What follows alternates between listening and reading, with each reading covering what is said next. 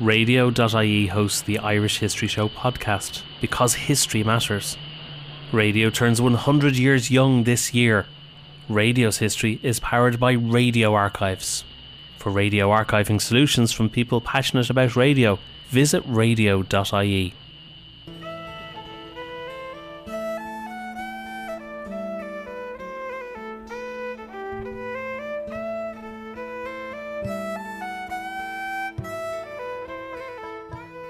Hello and welcome to the Irish History Show. My name is Cathal Brennan, and as always I'm joined by my co-presenter John Dorney from theirishstory.com. Please check out our friends at radio.ie for all your radio archiving solutions. You can find this episode and all our previous episodes on our website, irishhistoryshow.ie. You can follow us on Twitter at irishhistorypod or on Facebook, facebook.com/The Irish History Show.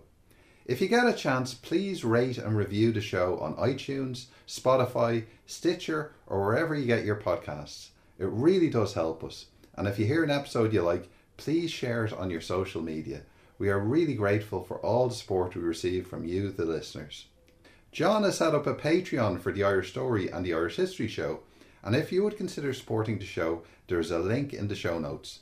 Thank you, and we really do appreciate it. Now, on this episode of the show, we're going to be returning to our theme from last episode, and that was the Desmond Rebellions. So we're moving on from that to the next big episode in Irish history, which is the 9 Years' War. Now, we're really getting into complicated territory now, aren't we, John? It's all complicated, certainly, to our eyes, our 21st century eyes. I mean, I guess it made more sense to the locals in the 16th century, if you know what I mean. Yeah, it's complicated, but it is fascinating. And as we do tend to concentrate an awful lot on 20th century Irish history, you do have to sort of give this context to really understand a lot of the issues that pop up in later centuries in Ireland. Absolutely, and also the people in the 20th century and even today look backwards to the 16th and 17th centuries to explain their attitudes of today. So it's a very formative period in Irish history in that way. Well, no doubt, like you're talking about the Reformation, the plantation of Ulster, the end of the Gaelic aristocracy in Ireland, and really with the shiring of Ireland and all these type of things, the extension of the English state throughout Ireland, it's really a very important formative time in Ireland. Definitely. I mean, even Irish counties date from this time, which we think of as a very Irish thing, but they are 100% English, in that they were administrative units of the new English Kingdom of Ireland. Now we're going to retread some of the things that we dealt with in the last episode, but we should really go back into the background to the Tudor conquest in Ireland. So how does that come about, John? So we went into greater depth in this in the last episode, which was on the Desmond Rebellion, but basically what it comes down to is this. Under the Tudor monarchs of England, starting with Henry VIII, they decide they can no longer have Ireland as a semi-detached lordship where they control only a little bit, because it's a potential source of instability, especially once they've fallen out with the Pope and with Catholic Europe. It becomes a possible backdoor for hostile powers to get a foothold and invade England itself. It's also potentially a source of hostile monarchs who could gather a power base and then make themselves the King of England or the Queen of England. So for all of these reasons, they decide that they finally have to control all of Ireland. And it starts off with an attempt to conciliate the Gaelic lords and the Old English, or the Anglo-Normans, however we want to term them, but the lords who were of English descent. It attempts to bring them into a new state, which is the Kingdom of Ireland. Henry VIII declares himself to be the King of Ireland. The lords come in, they surrender, and they are re-granted their land with English title. And the English think, at the time, rather naively, that will be the end of it. So that they'll come in, they'll accept English law, they'll be parcelled out their land according to English fashion. The English language will begin to predominate, English ways, civility, as they called it, and finally also the Protestant religion, although they very much wanted this to be the last stage because they knew this would be a sensitive thing. It didn't work out, of course, like that. For many reasons. One reason is because the Gaelic Irish and also the Old English holdings to an extent were very independent-minded. They didn't want to be shoved around by central government. It's one thing to go in and make a formal declaration of submission, but to be actually controlled by them is a different thing. Another problem is that these lordships are unstable, so there's always lots of different challengers within them, mainly due to the Gaelic-Irish method of succession. We talked about this last time. So once the English back one contender for a lordship, it puts them into opposition with all the other ones, and this is always a source of instability. But there's also a cultural element to it. So the English want to basically say the native culture, the native way of doing things, which means the Irish language, the Brehon laws, which is the kind of legal system, even the mode of dressing, the mode of farming, they want to replace all that with English ways. And this is never going to happen easily. They're very kind of naive about this. They think as they show a superior example, the Irish will just emulate them. And thirdly, of course, they envisage settlement of English settlers. Initially, they wanted to be exemplary, to show the locals how to live in a more civilised way. And of course, this goes down badly, but later on it becomes very kind of predatory. So settlers come from England and Wales and much later from Scotland, and they just start to take land by various means, legal and otherwise. And of course, this also provokes resistance. So by the end of the century, you've had a lot of violence, you've had a lot of different wars and rebellions. But by the end of the century, the civil reformation that they envisaged in the 1540s really has kind of ground to a halt. So it's really a military conquest now. They still want to reform, as they see it, Ireland, the Kingdom of Ireland, into an English type state. But they know now it's going to have to be done by military force. Well, as we were talking about in the last episode with the Desmond rebellions, a lot of this violence and concurrently all the famine and the effects it has on the civilian population is mainly concentrated around Munster. But when we're dealing now with the 9 Years' War, around the mid-1590s, the tinderbox for the start of this war is really in Ulster. And Ulster is the most thoroughly Gaelic province in Ireland at the time. It's the one where the Irish really hold the most sway. Yeah, so there was actually an English or Anglo-Norman presence in Ulster in the Middle Ages, in the medieval period, the Earldom of Ulster. But that was gone by the time we're talking about. They'd been driven out again. To some extent, Eastern Ulster had been depopulated by this, and some of it had actually been taken by a Scottish Gaelic clan, the MacDonalds. But the MacDonalds themselves are Gaels, so there is no real English presence at all in the province of Ulster. The province of Ulster is probably the poorest province in Ireland at the time. It's heavily wooded, it's mountainous, it's boggy. It doesn't have great farming like, say, Leinster or parts of Munster. And it really hasn't been penetrated hardly at all by the English state. Now, there have been several attempts. So there had been a campaign against Shane O'Neill, who had been... The O'Neills, as we'll get on to, were the most powerful dynasty in Ulster. They dominate all of central Ulster. So it's called Tyrone, but it's much bigger than the modern county of that name. There had been a campaign against Shane O'Neill, who had basically bumped up against the English state in Ireland, that they didn't consider him the lawful O'Neill, or the Earl of Tyrone. They had another candidate. Well, Shane had something to say about that, and there was a quite a long war with him. But he was actually killed by the MacDonalds in an internal Ulster feud, if you like. But then, funnily enough, the English decided that they had to get rid of the MacDonalds because they were interlopers from Scotland. Now remember, this is quite different from later times. Scotland is a different kingdom from England, and at the time it's a hostile kingdom to England. So the idea of an incursion by a Scottish clan into what they think of as English territory, or the territory of the King of England anyway, is a bad thing. They tried to basically wipe them out. So Francis Drake, later of Armada fame, Spanish Armada fame, is involved in the big massacre of MacDonalds, and so on. But that is also unsuccessful. So even by the 1590s, by the end of the 16th century, there's really no English presence in Ulster to speak of. The most important dynasty are the O'Neills, who dominate the middle of the province. There is another branch of the O'Neills in Clandeboy, around the Ards Peninsula.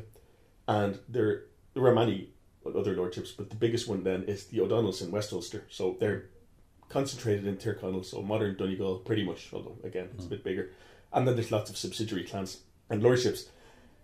But they, as yet, have not been brought in really to the orbit of the English state. Yes, their lords back in the 1540s accepted titles such as the Earl of Tyrconnell, the Earl of Tyrone, and so on. But this doesn't have many practical implications yet. Well, this is why I think a lot of people describe the situation in Ulster at the time as a tinderbox waiting to go off. And as you say there, it's such a thoroughly Gaelic province. The English language is very rarely spoken. Very few people have any understanding of English. And in terms of an English presence in Ulster, other than maybe Newry and Carrickfergus, there's very little English or Crown presence in the whole of the province. But then the Tudor state decides this thing that they're going to appoint a provincial president of Ulster. And what does that mean, John? So this is the extension to Ulster of what they've already tried out in Munster and in Connacht. So there've been also a fairly bloody war in Connacht against the Burkes there. The idea is that the Irish won't reform themselves like they're supposed to. So you have to kind of force them, is the idea. And you appoint a thing called a provincial president. And it's not an elected president. It is a military governor, basically. And he has a garrison. And he enforces English rule and the English title and so on. Now, they first started to do this in the southern rim of Ulster, around modern Cavan and Leitrim. I know Leitrim isn't in modern Ulster, but around that area, Cavan and Leitrim and Monaghan. And they displaced the local lords, so O'Reilly and McMahon and others. And the local lords are actually hanged, as a result of this. So the more powerful lords in Ulster, just to their north, they look at this with great trepidation. And they say that basically they can see they're coming for us. So you start to see, first of all, behind the scenes, a confederation, which is formed by Hugh O'Neill, a man we'll talk a lot about, which is binding the most powerful lords of Ulster together in order to resist composition, this English settlement being imposed on Ulster. Well, we might as well delve into him now because you just mentioned him. Hugh O'Neill, probably the most important person in this whole story. Who is Hugh O'Neill? Well, this is going to be one of those really long answers, yeah. Cahill, So Hugh O'Neill is a very contradictory figure because Hugh O'Neill, according to English theory, is the rightful Earl of Tyrone. And what does this mean? Back in the 1540s, the English recognised Hugh's grandfather, I think, as the Earl of Tyrone. So the man who has the rightful title of the O'Neills, a rightful lordship over the O'Neills and their lands. And this is very complicated, and as we said before, this is almost like cutting through a fine web of all the pre-existing customs. It creates an awful lot of problems.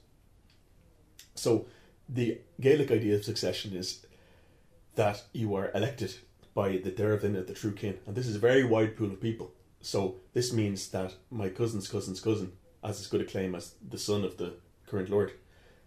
Now, in theory, this is more democratic, and in reality, it always usually provoked kind of violence in succession. But in any case, the point here is that the English preferred candidate, he gets taken out, if you like, by Shane O'Neill, who is the strongest candidate.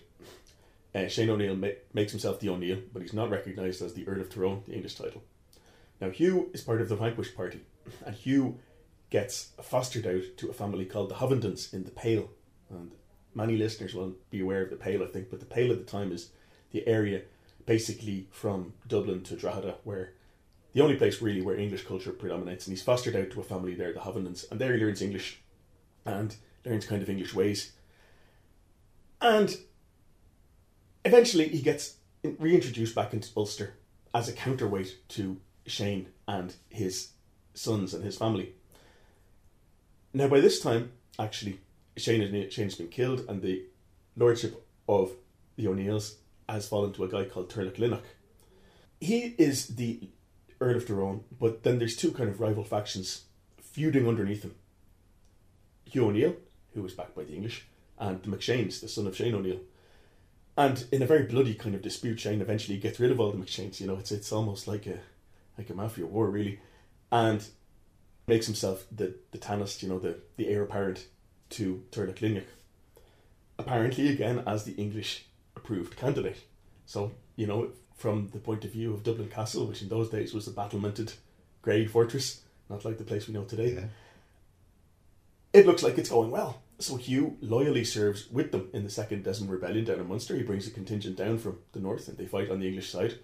And he participates in various other kind of military actions on the English side. And he keeps in communication with them. He speaks English fluently. And he says, I'm your man in Ulster. You just need to support me and give me money and arms and stuff. And I will take care of business.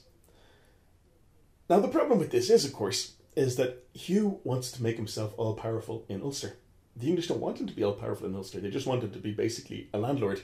And they might, conceivably down the road he might be resident magistrate or something, or sheriff. But he has his eyes on being provincial president at one stage. Yeah, so Hugh thinks at one point, apparently, that maybe if they just give me the provincial presidency, then everything will be fine. The English don't want to do that because it's the very opposite of what they're trying to do. Remember, they're basically trying to disarm the Irish lordships, make them just into landlords, basically, and have a centrally controlled state. It would still be a kind of ramshackle state to our eyes, but by 16th century standards. So the ambitions of the two kind of collide.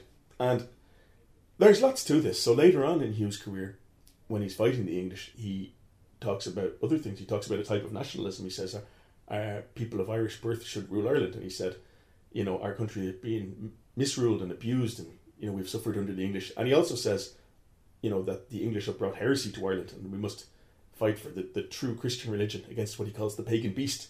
Now, how sincere Hugh is in this is difficult to say, Not very, I would imagine. Well, let's just say that his ambition and his ideology kind of overlap, Yeah. But when they didn't, Hugh he espoused a different version.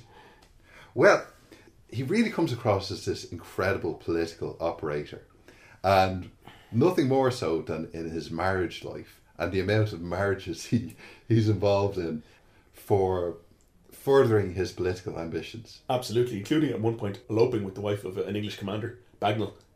Well, Bagnall, and to add insult to injury, Henry Bagnall is one of these people that fancies himself as being the provincial president of Ulster. Yeah, and he's based in Newry with an English command. Yeah, so it gets very personal in the 16th century. Very personal indeed. And we should also talk about the alliances that Hugh made. Yes, because, as you say, with Gaelic Ireland, there's a lot of infighting, nothing more so than within the O'Neill family itself. Mm-hmm. But there's all these different rival clans all throughout Ulster, and Hugh is bringing them all together. Yeah, just for context, like Shane O'Neill, who had been the big O'Neill of the mid-16th century, was defeated in battle by the O'Donnells, not by the English at all, in a battle in modern Donegal, and then he's beheaded by the MacDonalds over the other side of Ulster in Antrim. So Hugh actually is incredibly astute, and Sean O'Foylan, the novelist, actually wrote a biography of O'Neill, and he suggested this is because he was educated. Yes, he thought in England it was actually in the Pale, but he did learn about the English language and kind of European statecraft. So this is the suggestion. But in any case, he does build this web of alliances. He basically binds the main Ulster lords together, and his main ally is Rua Red Hugh O'Donnell. And O'Donnell and the O'Neills had always been rivals and enemies, but now they're together in an alliance. And also other important clans, like some of them who owed allegiance to O'Neill anyway. They were his Ureha, his sub-kings, like the Maguires and the O'Cahans and so on. So in modern Derry and Fermanagh and stuff like that. Like the Gaelic lordship is incredibly fragmented if you go down the levels. Like the O'Neills are just at the top. Below them there's lots and lots. So the short version is that Hugh O'Neill manages to bind them into a confederation, which is something new, So, and also Hugh also manages to extract a kind of tax from his subjects, and this is new. Like a Gaelic chieftain would always take, tribute and stuff like that, and you would have to serve a little while if you were a freeborn citizen, if you like, in a thing called the Dervina, the Rising Out. But Hugh raises something new. He raises taxes and he buys gunpowder and muskets and stuff from Glasgow, actually. Remember, again, Scotland is not part of the Great Britain. There is no Great Britain. It's a hostile kingdom. He buys arms from Scotland, the latest he can find, some muskets and pikes and so on, and he raises kind of a standing army. And Jim O'Neill, who's the great historian of the 9 Years' War, argues this is a very modern kind of army. It's not at all like a traditional Gaelic force. So Hugh, by the time 1595 rolls around and war breaks out in southern Ulster, or by 1593 rather, war breaks out, he's ready. He has this confederation, he has money, he has numbers, he has arms. And at first what happens actually is that some of his confederates, so Maguire I think is the first one, they start to resist the imposition of sheriffs and provincial president into Ulster. And at first O'Neill kind of in public prevaricates, but apparently in the background he's biding his time. He says to Queen Elizabeth I, if you just give me the provincial presidency, everything will be fine. I can control these people. Yeah. Of course that doesn't work. And so 2 years later he openly goes into rebellion himself, or goes to war himself. When we think about the justifications for rebellion, and you mentioned it there briefly about the deprivations of their territories, the Tudor state is not bringing over the best and the most honest people to run Ireland from England. There's a lot of very greedy, very dishonest people who view Ireland as like this treasure chest that they can raid for themselves. Yeah, well, mostly what I've seen actually is Munster, you know, but what happens in Munster certainly in this time is people come in and what they do is they try to exploit loopholes in the landholding. So maybe their ancestor had been in Ireland 200 or 300 years before, and they say, oh, well, this one doesn't have landholding to this, that should be mine, and so on, and they seize a lot of land, and some land is just seized just by force. People can see this happening, you know, in Munster and to a lesser extent in Connacht, and they get nervous, so they don't want this happening in Ulster. So this is certainly one of the motivations. Another one is just the brutality of people who were sent over. So I mean, even that said, I mean, even people who had a very high reputation in England, like we mentioned, Sir Francis Drake, and even the poet Edmund Spenser, have a horribly brutal reputation in Ireland. And well, Spenser more for what he wrote about it than what he did, but you know, Nicholas Malby, who was introduced as the provincial president of Connacht, he cuts a swathe through Connacht, you know, cutting off heads, just as we talked about in the Desmond Rebellion. A sheriff is put into Tyrconnell, into Donegal. So a sheriff in this day and age means someone who's supposed to enforce the law. So it's a little bit like a Western, you know, that we're familiar with, and it's the same term, of course. But, you know, he exacts tribute off people. He's basically extorting them, you know, he's killing people who don't pay. And eventually he gets driven out by O'Donnell. So it's, yeah, you're not dealing with, let's say, the most refined courtly politics of the day. Although politics, frankly, is brutal everywhere at the time. I mean, this is the era of the 80 Years' War and the 30 Years' War in Europe, which we might mention later on. But it's especially brutal. And yeah, there's the English soldiers and governors who are sent over. They tend to be, a lot of them tend to want to grab a lot for themselves as well, like you said. Well, as you said there, with a European context, we should also mention Philip II of Spain and his problems with Elizabeth I. Yes, so there's a lot here now. As we saw, there was an undeclared Spanish intervention in the Desmond Rebellions. It was under the cover of a papal intervention, but really it was the Spanish. And, you know, Philip II has personal skin in the game, so he was once married to the Queen of England, Mary, and he once aspired, you know, to rule both England and Ireland and Wales. Elizabeth, of course, you know, she reintroduces Protestantism to England. She cuts off the Pope. She's excommunicated by the Pope finally. The other thing is that Spain and England have, you know, strategic rivalry. You know, they're rivals over in the Caribbean. So famously English privateers, which is basically pirates, semi-sanctioned pirates raiding Spanish shipping. And this is also extended into Europe. So the Spanish monarchy, which is the Habsburg dynasty, inherited the Netherlands earlier in the 16th century, or what's now Holland, or Netherlands and Belgium, but the Spanish Netherlands, and they face a major revolt there from the 1580s when basically the Protestant Dutch revolt against the Catholics, the Catholic Spanish monarchy, basically. I mean, there's just as in Ireland, there's lots to it. I mean, it's fairly tyrannical and it won't respect their institutions and it imposes taxes, which is parallels there. But the Spanish get bogged down in an 80 years war in the Netherlands. And interestingly, the bit they managed to reconquer is now Belgium, and the bit they never managed to reconquer is now the Netherlands. Yeah. Confusing, but there you go. Now, the English take the opportunity to actually intervene in the Netherlands, and there's English money and arms and troops sent to the Netherlands, including, interestingly, an Irish contingent. So, a contingent of Irish soldiers is raised under a man called Jack D. Franceschi and a guy called Stanley. They are actually sent to the Netherlands to fight for the Dutch, but they switch sides and they go over to the Catholic Spaniards. They become the first Irish unit in the Spanish army, which becomes a long-standing tradition. But from these two axes, from the Caribbean and the New World, and also Northern Europe, they're major rivals. And of course, Spain made a massive attempt to invade England in 1588, the Spanish Armada, which failed more through bad luck, really, than anything else. So a storm blew them, of course, and had they landed in England, they could well have taken it, and Philip could have been installed as the King of England, and Catholicism would have been probably bloodily imposed on England. This is the climate of the day. So Philip II is looking for ways to have another go, actually, at the English. And one of the ways is obviously through Ireland. So emissaries are going back and forward from between Spain and Ireland, and largely via the Catholic Church and Catholic priests. But there is also a lively kind of trade in peacetime between, especially the south of Ireland and Spain at this time. So, we think of communication as being a modern thing, but it also goes on in the early modern period. And Philip, behind the scenes, promises support to the northern rebels. And this possibly partly explains why they project themselves as Catholic crusaders. But especially in the case of Hugh O'Donnell, this is probably sincere as well. He apparently was a true believer. Well, let's get on to the actual outbreak of the rebellion. How does it really start? So it starts, as I said, with the subordinate lords like Maguire going into rebellion. O'Neill says, first of all, as I said, the only person who can control these people is me. I don't know what's getting into them.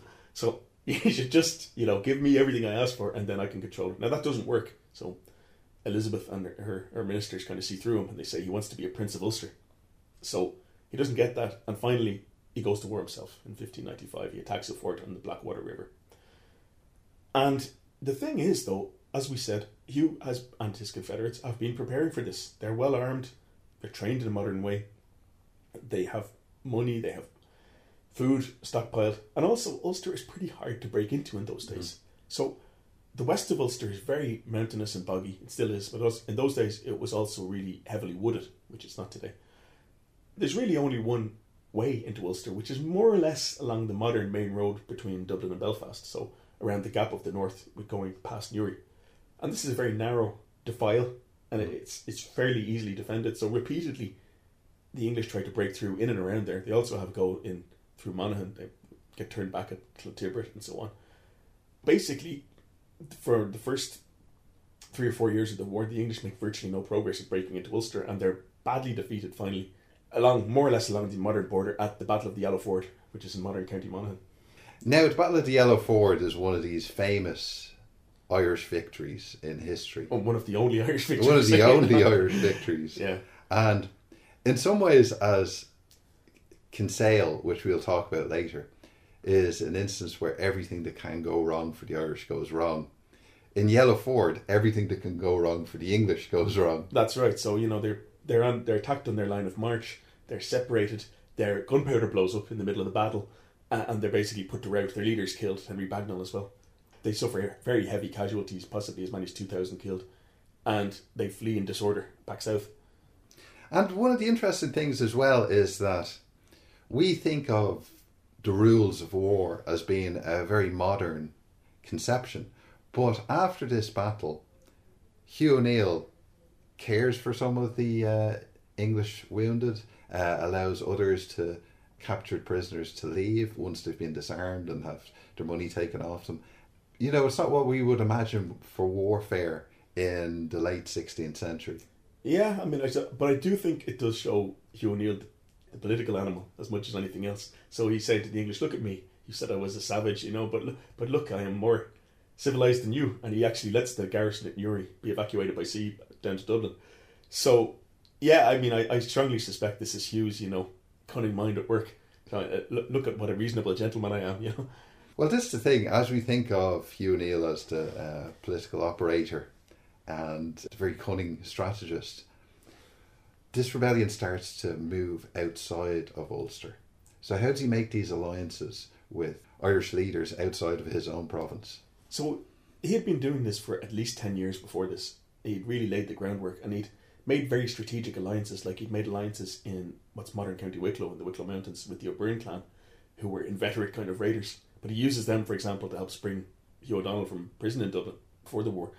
He sets up alliances with the discontented throughout Ireland. So he said he is in contact with the ousted or the aspirant McCarthy Moore, Florence McCarthy, a man I did my MA thesis on many years ago, but also people who want to restore the Fitzgeralds of Desmond, the Earldom of Desmond, which had been smashed in the Desmond rebellions, and the O'Moores of the Midlands, who again had been ousted from their lands in a previous war. And Hugh O'Neill just creates this web of allies around the country. And this shouldn't surprise us, though. This is a man who has contacts all over the place, from Scotland to Spain and beyond. So, the thing is, though, Gaelic Ireland is, it's a hard-boiled world. So people are looking for securing their own particular place. And there are a few flare-ups, like O'Byrne in Wicklow, but generally speaking, the rest of the country stays quiet until Hugh has this big victory at the Yellow Ford. And then suddenly, the equation starts to look different. They say maybe this guy will win, you know, especially if the Spanish are coming. He might look like a winning proposition, and people start to go over to his side. Now, the other thing, of course, is that many people are just waiting for this opportunity, especially in Munster. You have swathes of people who have lost their land or lost their status. So especially the soldiers, like a lot of them were executed after the Desmond Rebellion. You know, the learned class, like the legal class, the poets, like all of these people are persecuted under the English order. So they're waiting for a chance, actually, to go into rebellion. And you asked, how does he communicate? Well, the English certainly say there are two classes of people who are his agents. There are the poets and the priests. And they say of the two, the priests are the more dangerous. Once he has this victory, a lot of Ireland goes into rebellion. So in Munster, he actually comes down to Munster, and he writes to the chieftains in Munster, I am coming to Munster to do the will of God against the pagan beast. And he said, I would know your position. And of course, this is translated from Irish into English by a guy called George Carew. But, you know, this is the kind of thing. And he comes down, and the Munster plantation, which we talked about, which had planted several thousand settlers in the south of Ireland, was wiped out within 2 weeks. So the annals of the Four Masters famously say in the course of 17 days they did not leave a single son of a Saxon alive or who had not fled in the province of Munster. So this is what's going on. In Connacht there's a similar thing. The city of Dublin is obviously very small by modern standards, but the O'Neill allied forces, the Wicklow clans, raid as far south as Crumlin, which is like just beside where we're sitting right now, but they raid right into the townlands south of Dublin city. So it looks very bleak, and the English garrisons are shut up in kind of walled towns. Like, they're not able to take any walled towns. And it should be said, there is a proportion of the population which remains steadfastly loyal, and this is basically the Palesmen and the Old English of the towns. So even in places like Cork City or Limerick or Galway, they're English speaking. They don't go over to the rebels at any point. They do send agents there and so on. And actually O'Neill drafts a big proclamation to the Palesmen in English, saying why they should come over to his side, and he say, look at how badly the English have treated you, and they won't let you practice your religion, they hanged your bishops and so on. And he doesn't get a great response though, because the cultural divide is really still too strong. Yes. We should mention as well that the English state, the state based in the Pale around Dublin, is run by somebody called Lord Deputy Fitzwilliam. Yeah. Now, he does not have the best reputation. No, so he's a particularly brutal reputation. But he's also a loser, of course. You know, he's basically in danger of losing Ireland. And so Fitzwilliam gets replaced by a man who's a superstar of shooter politics, which is the Earl of Essex, Robert Devereux, in 1599. And he's the man who's sent over to deal with O'Neill to win back Ireland, if you like. And does he win back Ireland? Is he the man to defeat O'Neill? No. I mean, however, you know, it should be said that Essex is not as comical a failure as he's usually presented. Yeah. But he's given 17,000 men, which is a lot for the time. So the Tudor English state is not terribly strong. Okay, it's a mistake to project forwards into the British Empire. 17,000 is what they send over, which is a lot though. And he spreads them around the country, and he does manage to get the nationwide rebellion under control. He sends a guy called George Carew to Munster, and Carew is extremely shrewd. He's been in Ireland a long time, speaks Irish very well. He translates all the captured documents for them. But he's able to undermine the rebellion in Munster by recruiting rival candidates. Like, he recruits a guy called Donald McCarthy, who had previously been rebel himself against Florence McCarthy, who O'Neill is backing. He recruits a rival Fitzgerald against what's known as the Shugon Earl, you know, the straw rope Earl, James Fitzthomas Fitzgerald. So more by cunning than by fighting. Carew manages to get Munster back under control. He does also do fighting, but mostly it's this kind of skullduggery. But it does show the vulnerability of Gaelic society, that it is so fragmented. And as some people say, or hypothesise, that the English state in Ireland could have been defeated, could have collapsed during this period. Oh, it's very close to the collapse, yeah.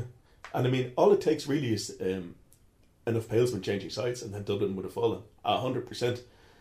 And even though the Palesmen and the people of Dublin at that time they got off pretty badly, like they had to quarter the soldiers in their own houses, they had to billet them in their houses, and you know there was a massive explosion on Wine Tavern Street, where something like 200 Dubliners were killed when the gunpowder store exploded. They didn't really go over to the rebel side. Also had the Spanish landed in force in 1598. There was really nothing to stop them. There was a few scattered garrisons. But okay, Essex comes in, he gets Munster under control, Leinster to a degree, Connacht, but certainly his forays into Ulster And actually, that's it. I mean, he had several forays which were total disasters. Like, he gets a forced mauled in the Wicklow Mountains. Another one is defeated at the Curlew Pass, which is between Mayo and Sligo. But his forays into Ulster are particularly disastrous, and eventually he challenges Hugh O'Neill to single combat, which sounds utterly ridiculous to us. Yeah. It's not as ridiculous at the time, you know. But O'Neill just doesn't answer them at all, because this is the kind of guy O'Neill is. You know, he's not one for theatrical gestures. And at this point, Essex decides, you know, this is all too, like many an Englishman after him, I suppose, decides Ireland is just too difficult, and he's going to go back to England. Now, the thing is, he didn't have permission to go back to England. He basically abandoned his command, like Napoleon in Egypt, you know. But he abandoned his command and came back, and the reaction among Elizabeth and her closest advisors, like Robert Cecil, who was, you know, close to the equivalent of a prime minister, is, what are you doing back here? You know, and the suspicion is that he's planning a kind of a court putsch himself. So he's not going to get rid of Elizabeth, but he's going to get rid of her ministers and make himself top dog. And so he finally gets arrested and executed for treachery. And that's the end of him. He did kind of stabilise, actually, the situation in Ireland from the English point of view. You know, although he absolutely failed to take on Hugh O'Neill in his Ulster stronghold, though. Well, then we have the arrival on the scene of somebody else, Charles Blount, Lord Mountjoy. Yeah, and he's a man of a different character, yeah. He definitely does seem to be a man of a different character. There's several Lord Mountjoys through Irish history. There is, yeah. And of different characters, I think. Some of them are liberal, I believe, in a later era, 1798. But we get ahead of ourselves. Yes, we're jumping forward in history.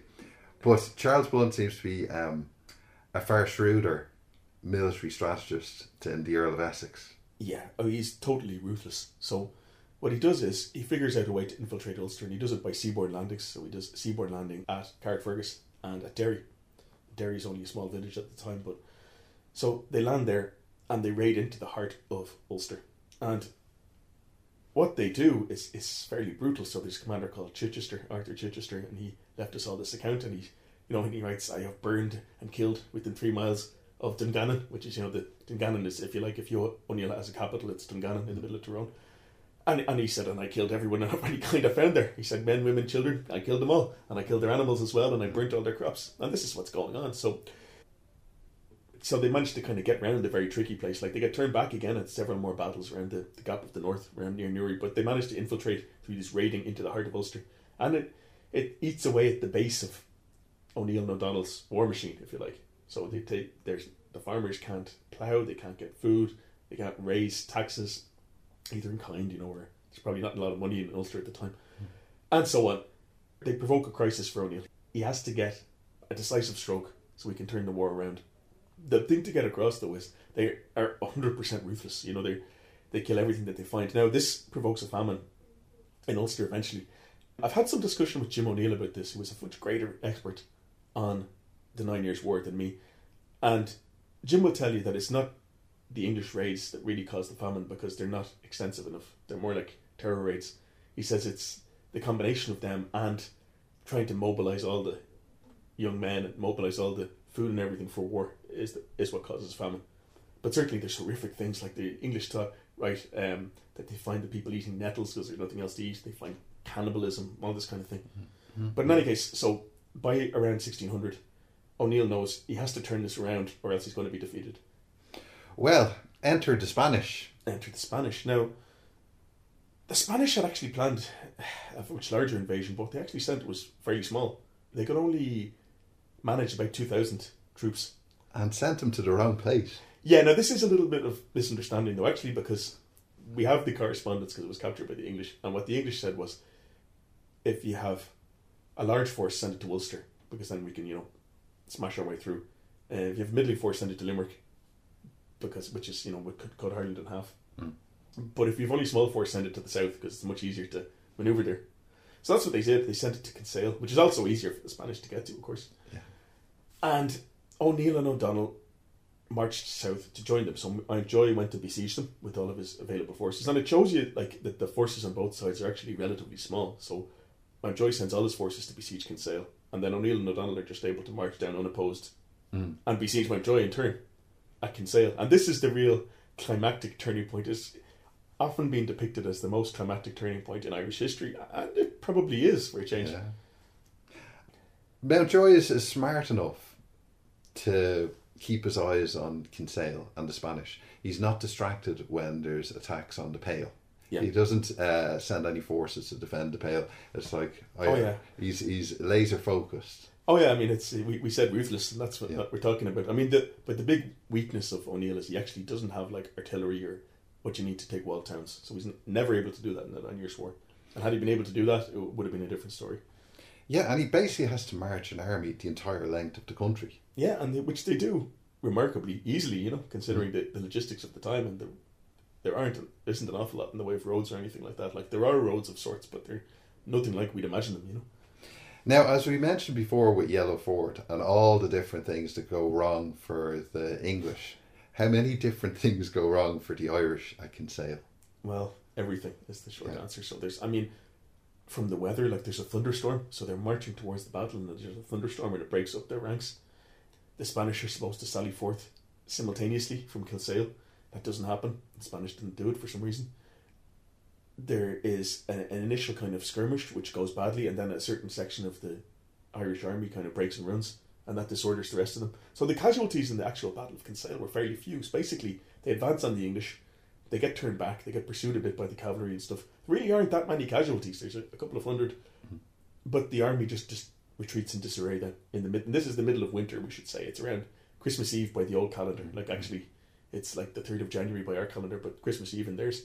And it's in the middle of winter, and once they're turned back, it just becomes a disaster. Like, they lose a lot more people in the middle of winter traipsing back to Ulster. And this sends a signal to a lot of O'Neill's supporters around Ireland that maybe they've backed the wrong horse. Precisely. So, I mean, people actually went back and forward all the time during the 9 Years' War. I mean, even there's one of the famous stories of the 9 Years' War is O'Sullivan Bear, who was one of O'Neill's allies right down in the Bear Peninsula in West Cork today. He's the last holdout after the Battle of Kinsale, and finally he goes on a long march and he takes all his people and he ends up in County Leitrim by modern standards in Breffni, where the O'Reilly takes him in. But even O'Sullivan Bear changed sides a few times, you know, in the 9 Years' War. Why? Because people's priorities are local. They're looking out for their own patrimony there, and even their own position against their own kinsmen in a lot of cases. Like, this is the most common source of conflict is between kinsmen, actually. Just as after the Yellow Fort, when a lot of people changed sides to back you, after Kinsale, it's the complete opposite. They all started abandoning him. Even his closest allies, his Urdaha, the people who owed him hereditary loyalty, the people like O'Cahan, who control most of what's modern County Derry, and so on, they finally start to surrender. They come in and they submit to the English. So, at this stage, O'Neill knows that the game is up. So how do we get a resolution of this rebellion? Well, O'Neill has a problem, though. You know, he rejected English titles. He formally rejected them. Formally has himself made the O'Neill. He rejects the title of the Earl of Tyrone.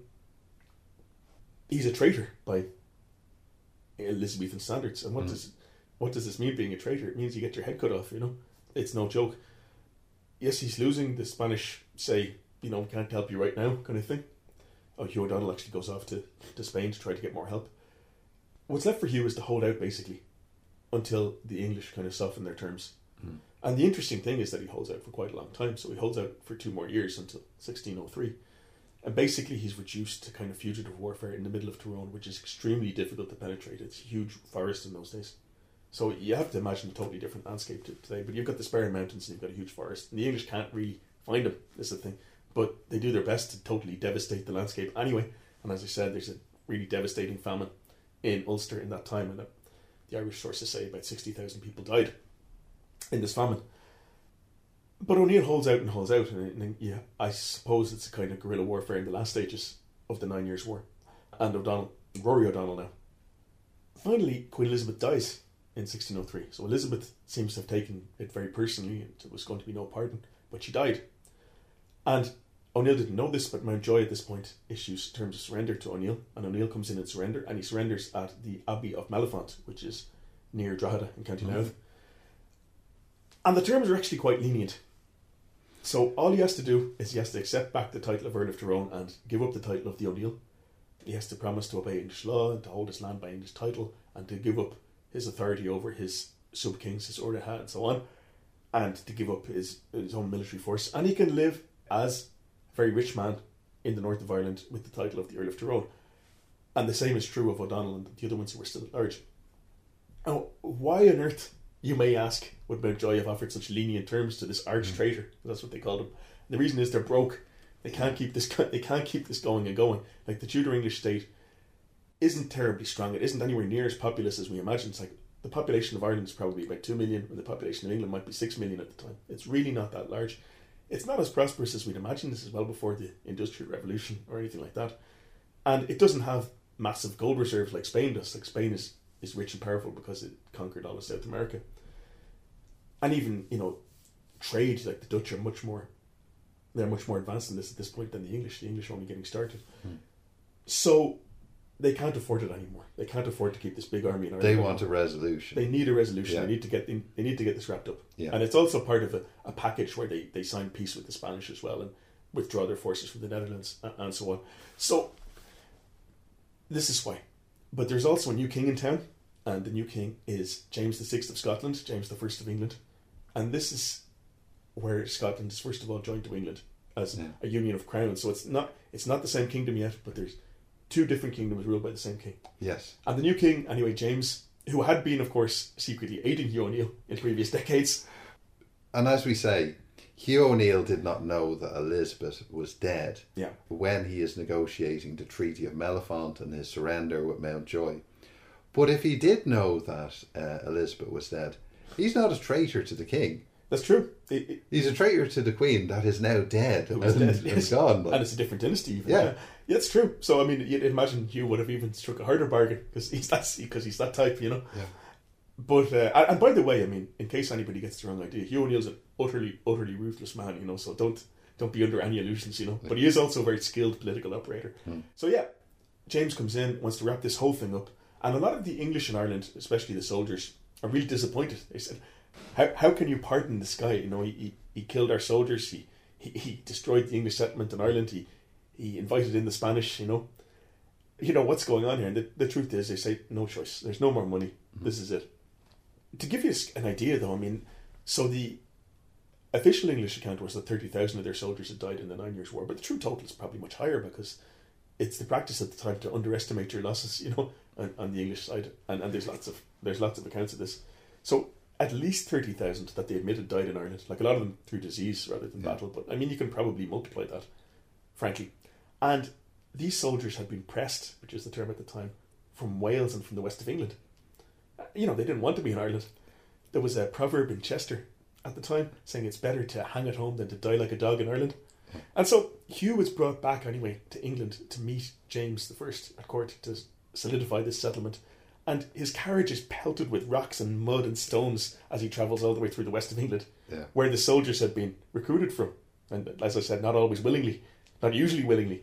So, this is another dimension to this, If you can imagine someone from Chester or from Bristol sent over to what would have seemed like an alien world to them and dying of, possibly of musket or pike, but also of dysentery or something, so it's also a disaster for those people as well, this war.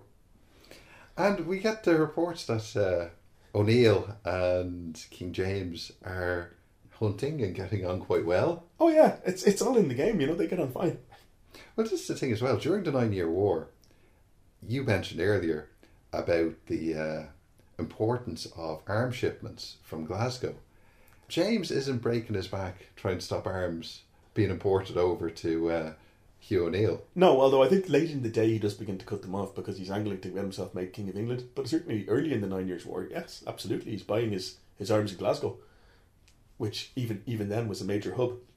So yeah, there is a remaining issue though. Well, there's a couple. I mean, the thing is Hugh still has aspirations and so on, but the other thing is religion. This is going to be a major deal in the 1600s in Ireland, obviously. But O'Neill and O'Donnell are Catholics. I mean, most of the lords in Ireland who come in and submit at this time, including ones who backed the English throughout the 9 Years' War, are also Catholics. But this is going to be an issue. There's also a lot of soldiers and administrators, particularly Chichester. I mentioned Chichester before, who gets made the Lord Deputy, which is the Viceroy, essentially the King's representative in Ireland, who really has his eye on the north, who had been an enemy of Hugh O'Neill and was really against the settlement. And there's a lot of rumours that he's threatening to assassinate Hugh O'Neill.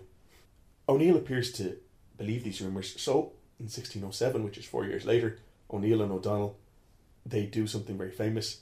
They flee Ireland from the Inishowen Peninsula, I think, in Donegal, and go to continental Europe. They want to get into Spain, but they're actually not allowed into Spain because by now there's a peace treaty between England and Spain. They want more Catholic help. They want another go, but they don't get it. They die in exile. Hugh O'Neill dies in Rome. And this gives the English the opportunity, and the Scottish, I suppose, at this point, we should say, for one of the most famous turning points in Irish history, which is the Ulster Plantation, the confiscation of all of their lands and giving them to settlers from England and from Scotland. As I said, they really lost hardly any land as a result of the war, but now all has changed utterly, and all of their land is confiscated, including, interestingly, people like Niall Garve O'Donnell, who was like the O'Donnell who sided with the English, and O'Cahan, who changed sides in the 9 Years' War.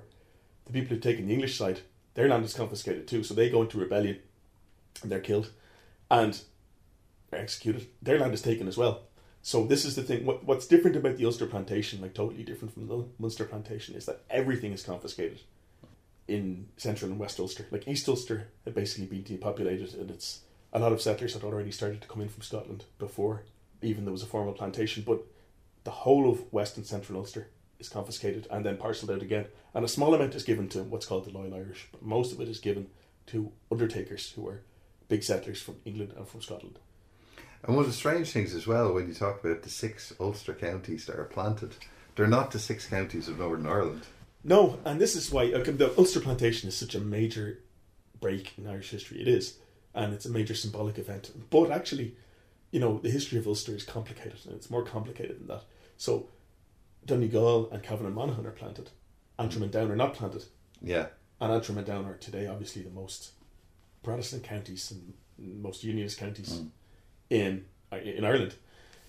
No, I mean, and the other thing is that, so because there's a king who was the king of England and Scotland, the settlers are both English and Scottish, but a lot of Scots, as I said, settled independent of the plantation in Eastern Ulster, whereas in Western Ulster the majority of undertakers are actually English, and some even, some Northern Protestants do trace their ancestry way back to the Ulster Plantation, but there's also waves of settlement afterwards. So Ulster only became majority Presbyterian a lot later in the 1690s, and that was a result not of the Battle of the Boyne but of a famine in Scotland, where thousands and thousands of lowland Scots fled basically to Ulster away from this famine. So actually the history of Ulster is a lot more complicated, but definitely in terms of power and in terms of landholding, it is a massive break in Ireland's history and in Ulster's history. So it really is the end of the native Gaelic Irish aristocracy, landholding aristocracy.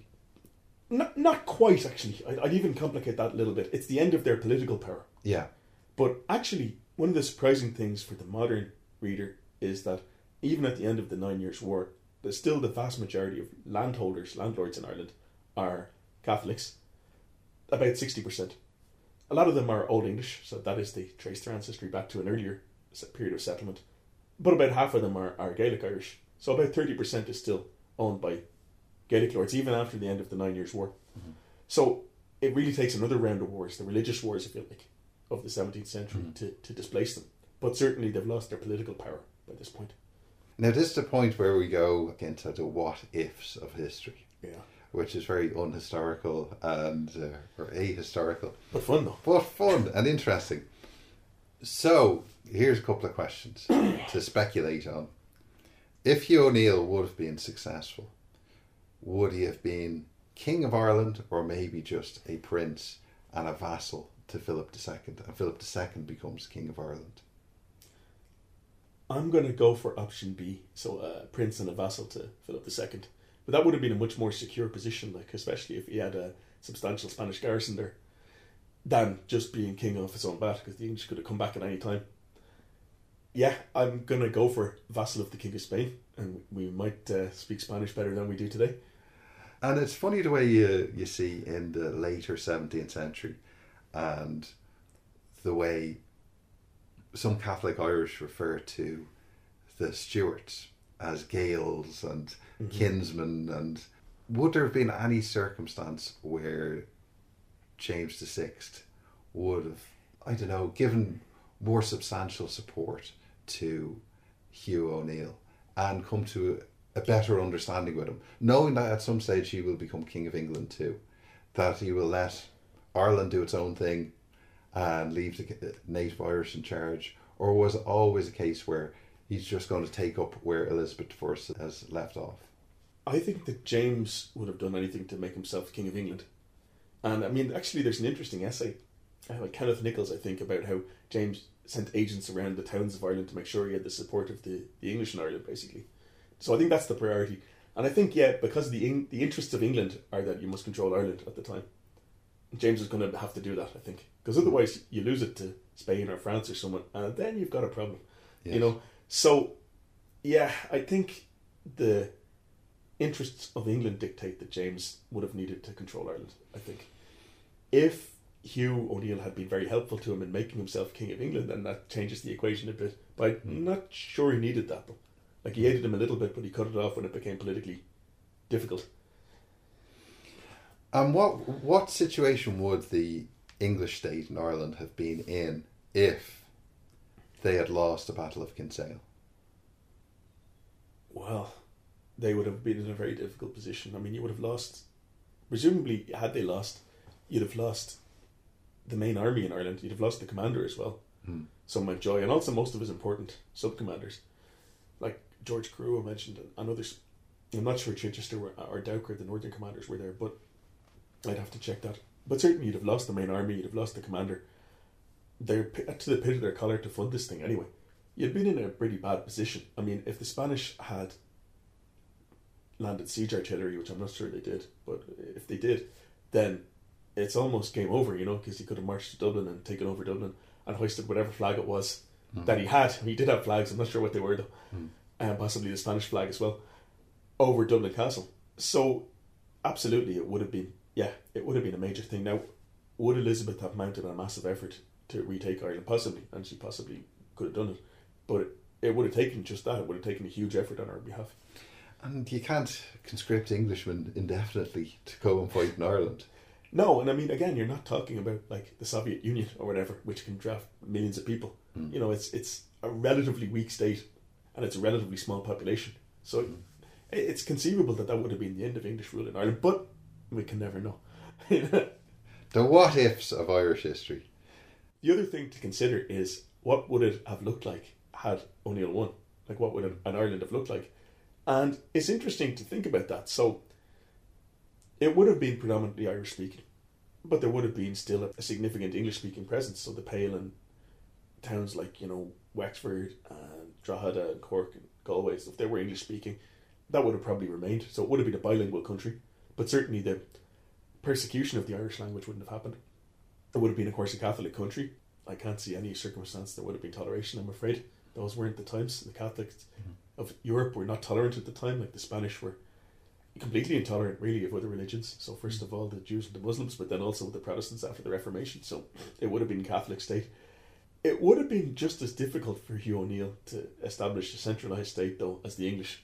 Like, he would have had to do an awful lot of negotiation, and it would have been extremely difficult to make any kind of centralised state out of all these lordships. So he would have had the same problem. It might have been a very unstable state going forward, unless the Spanish managed to kind of impose some order. But then they would have been in the role of conquerors, just like the English. So it would have retained the weaknesses that made it such a problem for the English, but at the same time made resistance to the English so difficult. Well, there you go. And it's definitely a fascinating period in Irish history. And as we've mentioned a few times, Dr. Jim O'Neill, there's some really, really good lectures by him on YouTube talking about the 9 Years' War. And he has a book also on the 9 Years' War. Yes, which is definitely worth reading. And we should say also, though, before we finish, like, you know, about how the 9 Years' War has been seen subsequently in Irish history. Well, how do you think it's been perceived later in Irish history? Well, there's a lot there. So, I mean, you know, first of all, I mean, a lot of people considered Hugh O'Neill to be a true fighter for Catholicism and the Gaels at the time, because he was so obviously a political animal. But that said, the Annals of the Four Masters, for example, which is an Irish language history of Ireland, or chronicle better to say, which is composed, I think, in the 1630s, composed, I think, in continental Europe by clerics. You know, they certainly take O'Neill much more seriously as a true fighter for the Gaels or for Ireland and for the true religion than they took, for example, the Desmonds or Shane O'Neill or anyone like that. So they think even the early histories of the time in the Irish language, they do portray O'Neill as the concept of nationalism is not around, but they do sort of portray O'Neill as a national hero, if you like, even very early. There's also the life of Ehrú O'Donnell, which is also composed in Irish, and again, and that promotes the idea of this is a kind of crusade for the freedom of Ireland and for Catholicism. But this time, Hugh O'Donnell is the hero, not Hugh O'Neill. Quite early, you see that. That said, I mean, in the 1640s, the Confederate Catholics, which is kind of an independent Catholic government during the civil wars at that time, they don't look back on Hugh O'Neill and say Hugh O'Neill was a great guy. You know, they say no, we're loyal to the king. You know, we're a different beast. And by that time, of course, you have a fusion of the Old English and Gaelic Irish politically. It's a bit complicated in the 17th century. The ones who were in exile, the losers, see O'Neill as a hero. It's not necessarily the perception of those left behind. Among the common people, of course, we really have no idea, among the vast majority of people, how they viewed these events, possibly just as a series of catastrophes, I suspect. But moving on in Irish history, you know, certainly the English accounts, they talk about the full conquest of Ireland, and they do present it as a line, so from the 9 Years' War to the Cromwell to the victory of King William, and they say these were just steps in the conquest of Ireland, you know, and they absolutely say this. Like in the Irish Parliament in the 18th century, you know, or in Trinity College actually, there's huge painting of the Battle of Kinsale. There's also painting of the Siege of Derry and the Battle of the Boyne. So they view these certainly as, you know, steps in a line to the full consolidation of the Kingdom of Ireland, you know. Now, by the time Irish nationalism, as we understand the term, comes around in the 19th century, like, you know, we could talk for a long time about what's the difference between nationalism and what went before. Lots of scholars have, and it's quite difficult.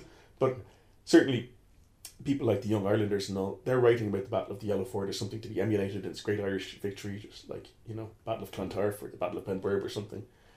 And Hugh O'Neill is kind of an unequivocal national hero.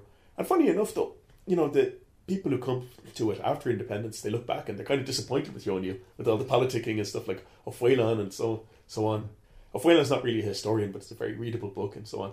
And it's interesting, he comes at from the perspective of post-Civil War anti-treatyite, and it's all, he talks about the problem of division and skullduggery and ego and stuff, and I think, you know, there's a lot of projection there.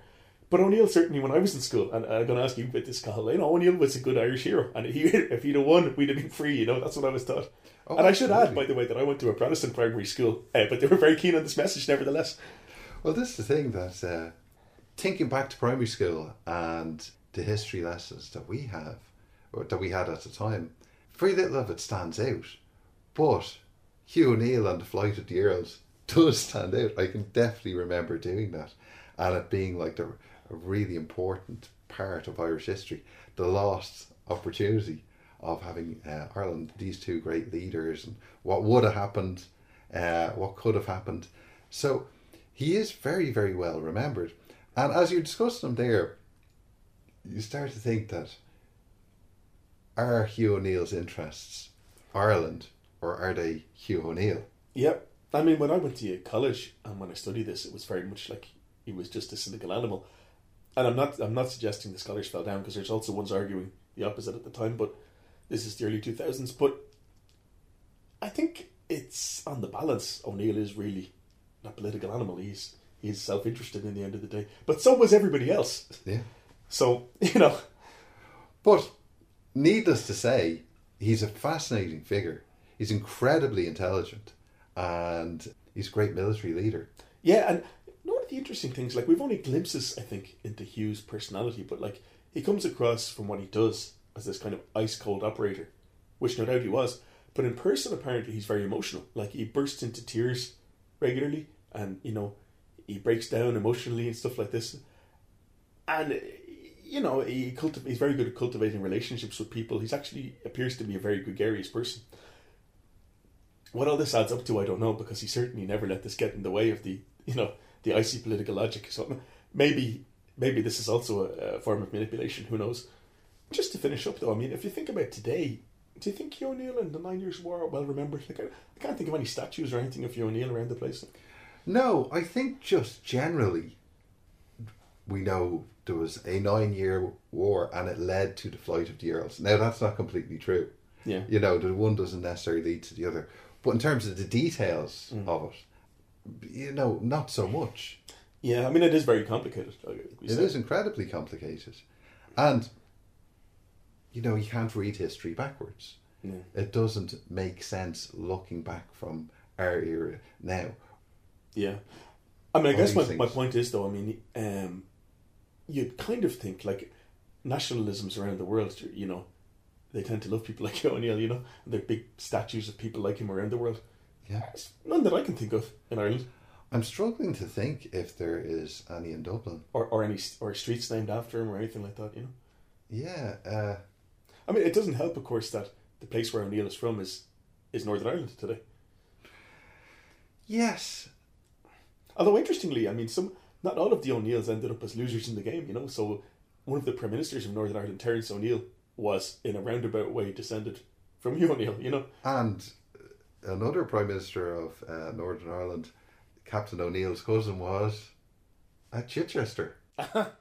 So there you go, Chichester Clerk. Well, this is it. This is why this stuff is actually relevant, you know. But it's not. In fact, it doesn't always travel in as straight a line as one might like. Like, so, okay, the main branch of O'Neill's family is obviously exiled and dispossessed, but, you know, subordinate branches end up as grandees and eventually prime ministers of Northern Ireland, you know. Yeah. So this is the complexities of history.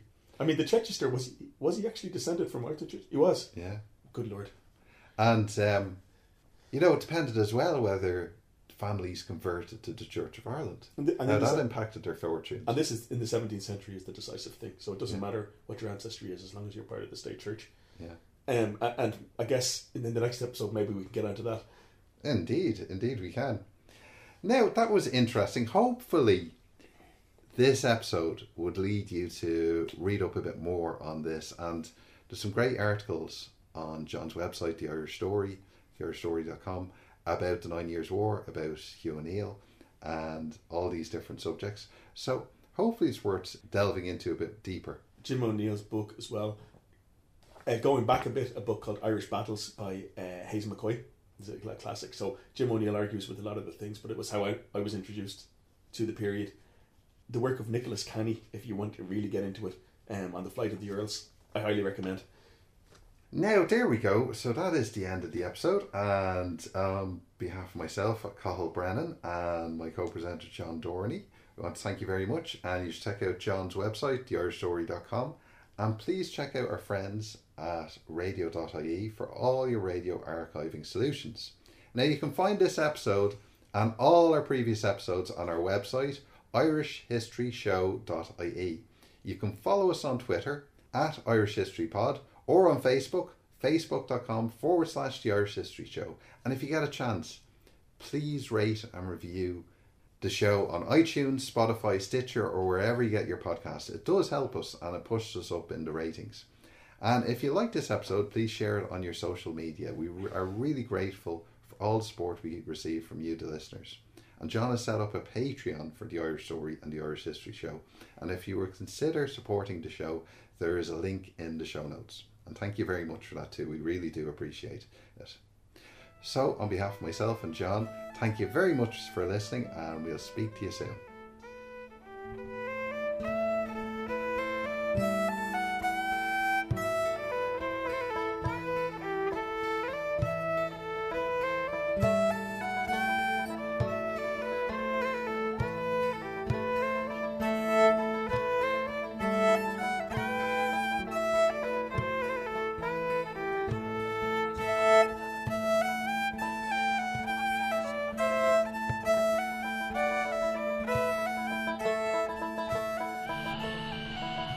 Radio.ie hosts the Irish History Show podcast because history matters. Radio turns 100 years young this year. Radio's history is powered by Radio Archives. For radio archiving solutions from people passionate about radio, visit radio.ie.